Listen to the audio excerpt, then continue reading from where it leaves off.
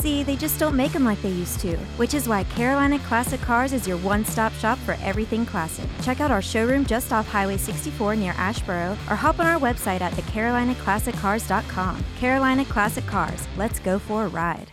Welcome to Crash Radio, sponsored by Carolina Classic Cars on WKXR 94.9 FM. Crash Radio is created by Rhino Leap Productions, a company producing theater, music, dance, and documentaries in North Carolina. Every episode of Crash Radio focuses on local musicians, writers, and storytellers presented as a live event in Asheboro, North Carolina. The content is then edited for broadcast. This episode of Crash Radio was recorded live at Four Saints Brewing Company in downtown Asheboro. Our first guest is Dave Bear. Dave is an amateur short story writer. Some of his tales have been published in Thrive magazine, accompanied by artwork from his dear friend Rich Powell. Dave's story tonight is an ecological horror story set in the same kind of suburban neighborhood he lives in. Because that's where stuff like this happens, right? Oh yeah, he's a librarian and stuff. The story is called Invasive Species. When John Klein bought the old Weaver house at 945 Green Lane, the thing that he was happiest about was the backyard. At least the prospect of having a backyard. The previous owner had planted bamboo in the back by the chain link fence, and it had dominated most of that part of the property while the house sat empty. But John didn't mind. He and his wife Nina and their two children, 9-year-old twins, Robbie and Ricky, had been living on the 6th floor of a huge condominium since the boys were toddlers. He would be very happy to pluck some bamboo if he could enjoy the kids playing pickle while he grilled burgers and Nina lazed on the patio reading.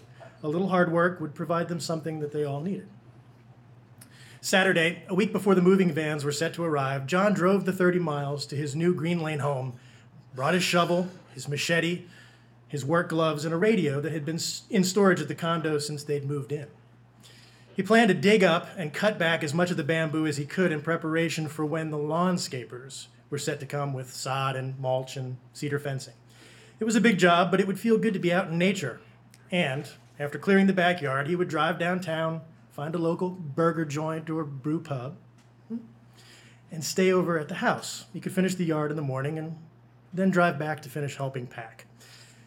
He opened the latch on his red Subaru wagon, drew out his tools, turned up the radio, and set to cutting out the bamboo.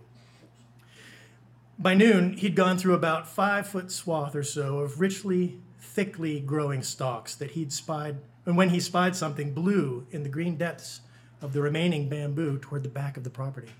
As he strained his eyes to see, he realized that it was a child's wading pool. It appeared to hover amid the shadowy stalks near the back corner. Here, the bamboo grew even closer together, forming a kind of wall or fence. Brandishing his machete like a saber-wielding cavalry officer, hacking off the heads of enemy infantry, John Klein bushwhacked a path into the bamboo toward the kiddie pool. The pool had no doubt been left by the previous owners, but John's real estate agent had never said much about them, except that tragedy struck and they left unexpectedly, forcing them to sell and move away.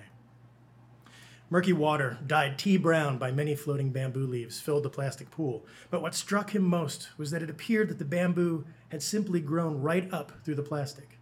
6 or 7 stalks, piercing from below and lifting the water-filled child's toy whole feet off the ground as it grew. It unsettled him. He cut and tore the pool into 3 sections along the perforations made by the bamboo and took the pieces to the piles that he had made by the side fence. 3 hours later, sweating and filthy, John had managed to cut and dig and move all the bamboo all the way back to the rickety chain link fence.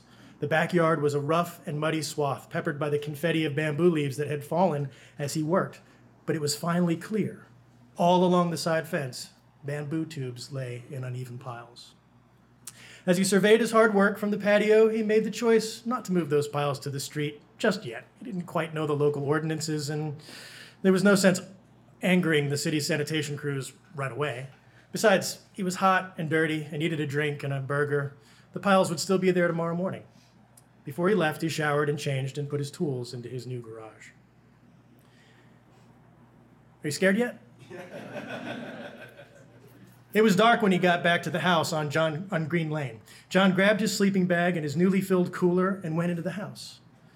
He went and cracked open a beer and went back out and sat on the front porch, admiring his new neighborhood until it was late and he was quite drunk. Long after he ought to have turned in, he heard a sound like rushing wind, though there was no stirring of leaves on the trees in the front. He thought better of any more beer and poured the rest of the bottle out into the desolate flower bed and then went inside. He slipped into his sleeping bag and sank into fitful Stygian dreams of a child's wading pool. In the bluish light of early morning, John Klein rose and drank from the kitchen tap. He rubbed his head and looked through the empty cabinets for Tylenol. Finding none and not wanting to do much except go back to sleep, he stared out the kitchen window into the backyard, trying to wake up. But the backyard wasn't there. He walked around to the patio doors and found the switch for the spotlights. He flipped it, and 2 beams of light illuminated the gloom.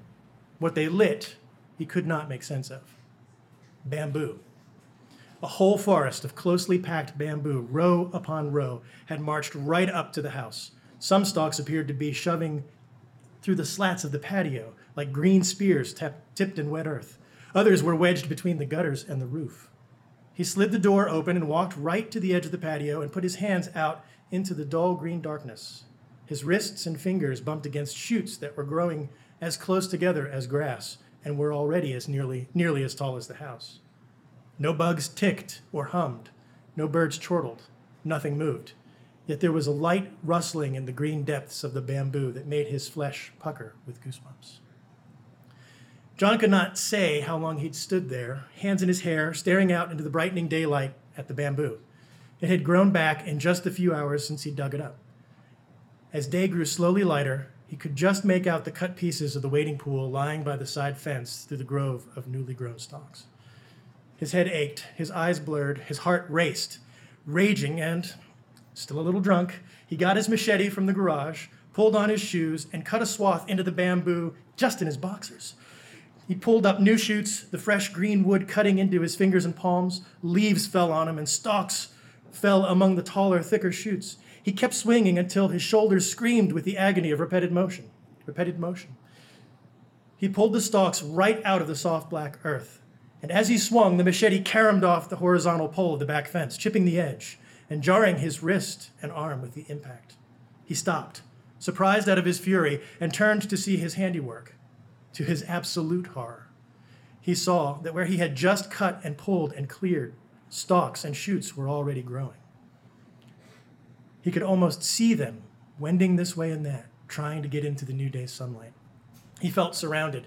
The wind sound came again from all around him, as if each stalk shuddered with nefarious life. In an agony of confusion and abject terror, he started moving back toward the house, the need to escape the surrounding plant life boiling up as sheer primate panic in his dirt-streaked chest.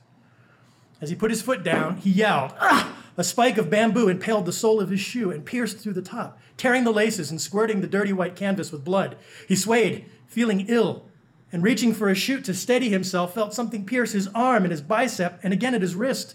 Again and again, bamboo shoots speared him, puncturing his leg and his knee, biting through his calf, under his shoulder blade, tenting and then puncturing the tender flesh on his flank.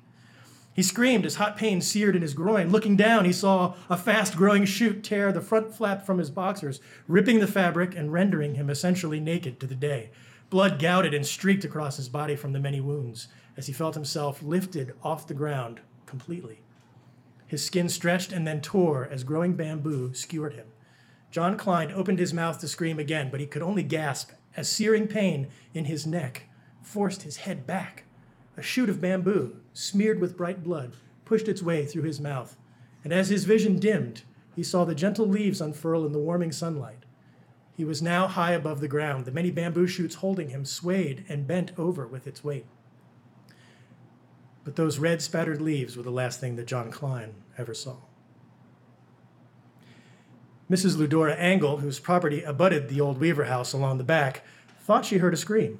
She slipped her feet into her house shoes and pushed open the screen door. She wound her way through her raised garden, stopping to pluck a pesky shoot of bamboo from her tomato patch as she went.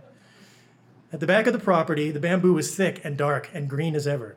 She leaned over the fence and trying to see what she could of the new neighbor. He had been out working all day yesterday, after all. It might be friendly to say hello.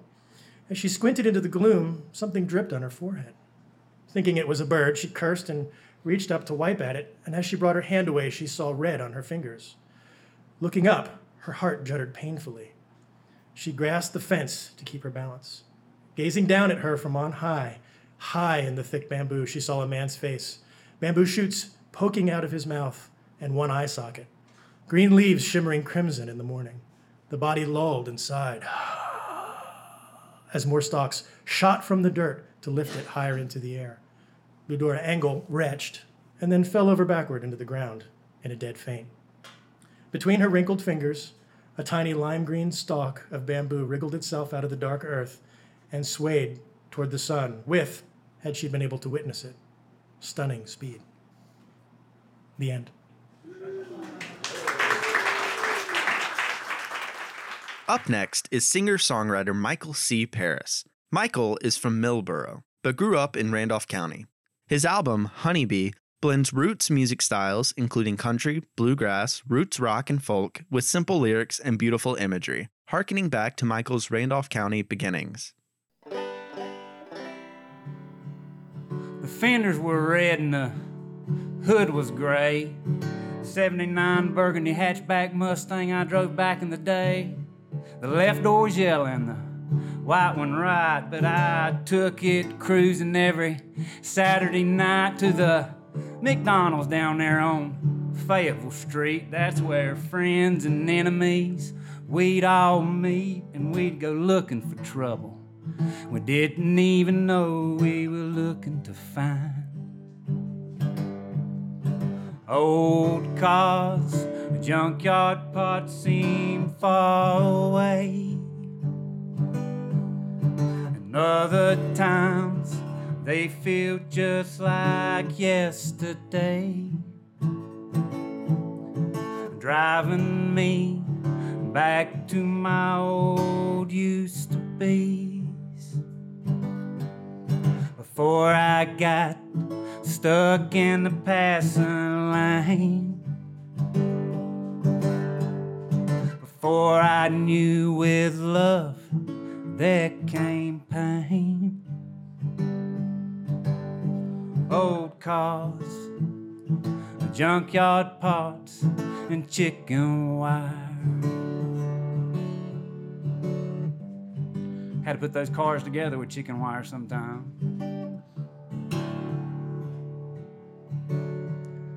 A 77 Maverick, she was powdered blue. Blue plastic seats, man, I tell you, she wasn't that cool.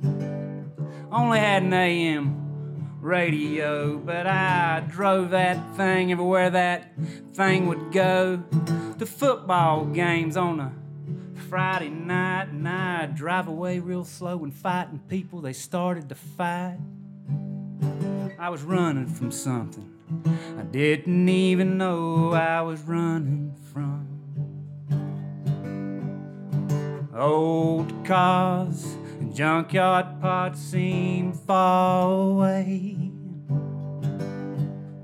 And other times they feel just like yesterday.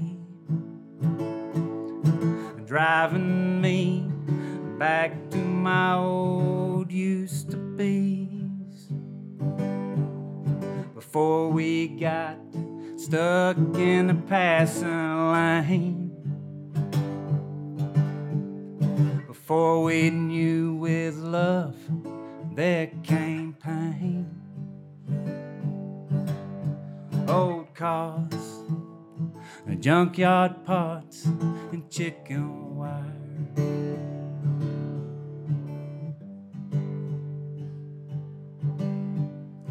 Ford F-150, a 3, speeding the floor. It had an overdrive, for what I'm still not sure. The bed was black and the trunk was brown. And all my friends, we'd jump in the back and we'd go listen to Waylon Jennings on the audio cassette player. And maybe a little Johnny Cash. And if I'm being honest, friends and neighbors, and I am, a little Billy Ray Cyrus too. I don't care what people say, man. Achy breaky heart, it was cool. Thank you very much. Thank you for listening to Crash Radio here on WKXR 94.9 FM. Sponsored by Carolina Classic Cars and produced by Rhino Leap Productions.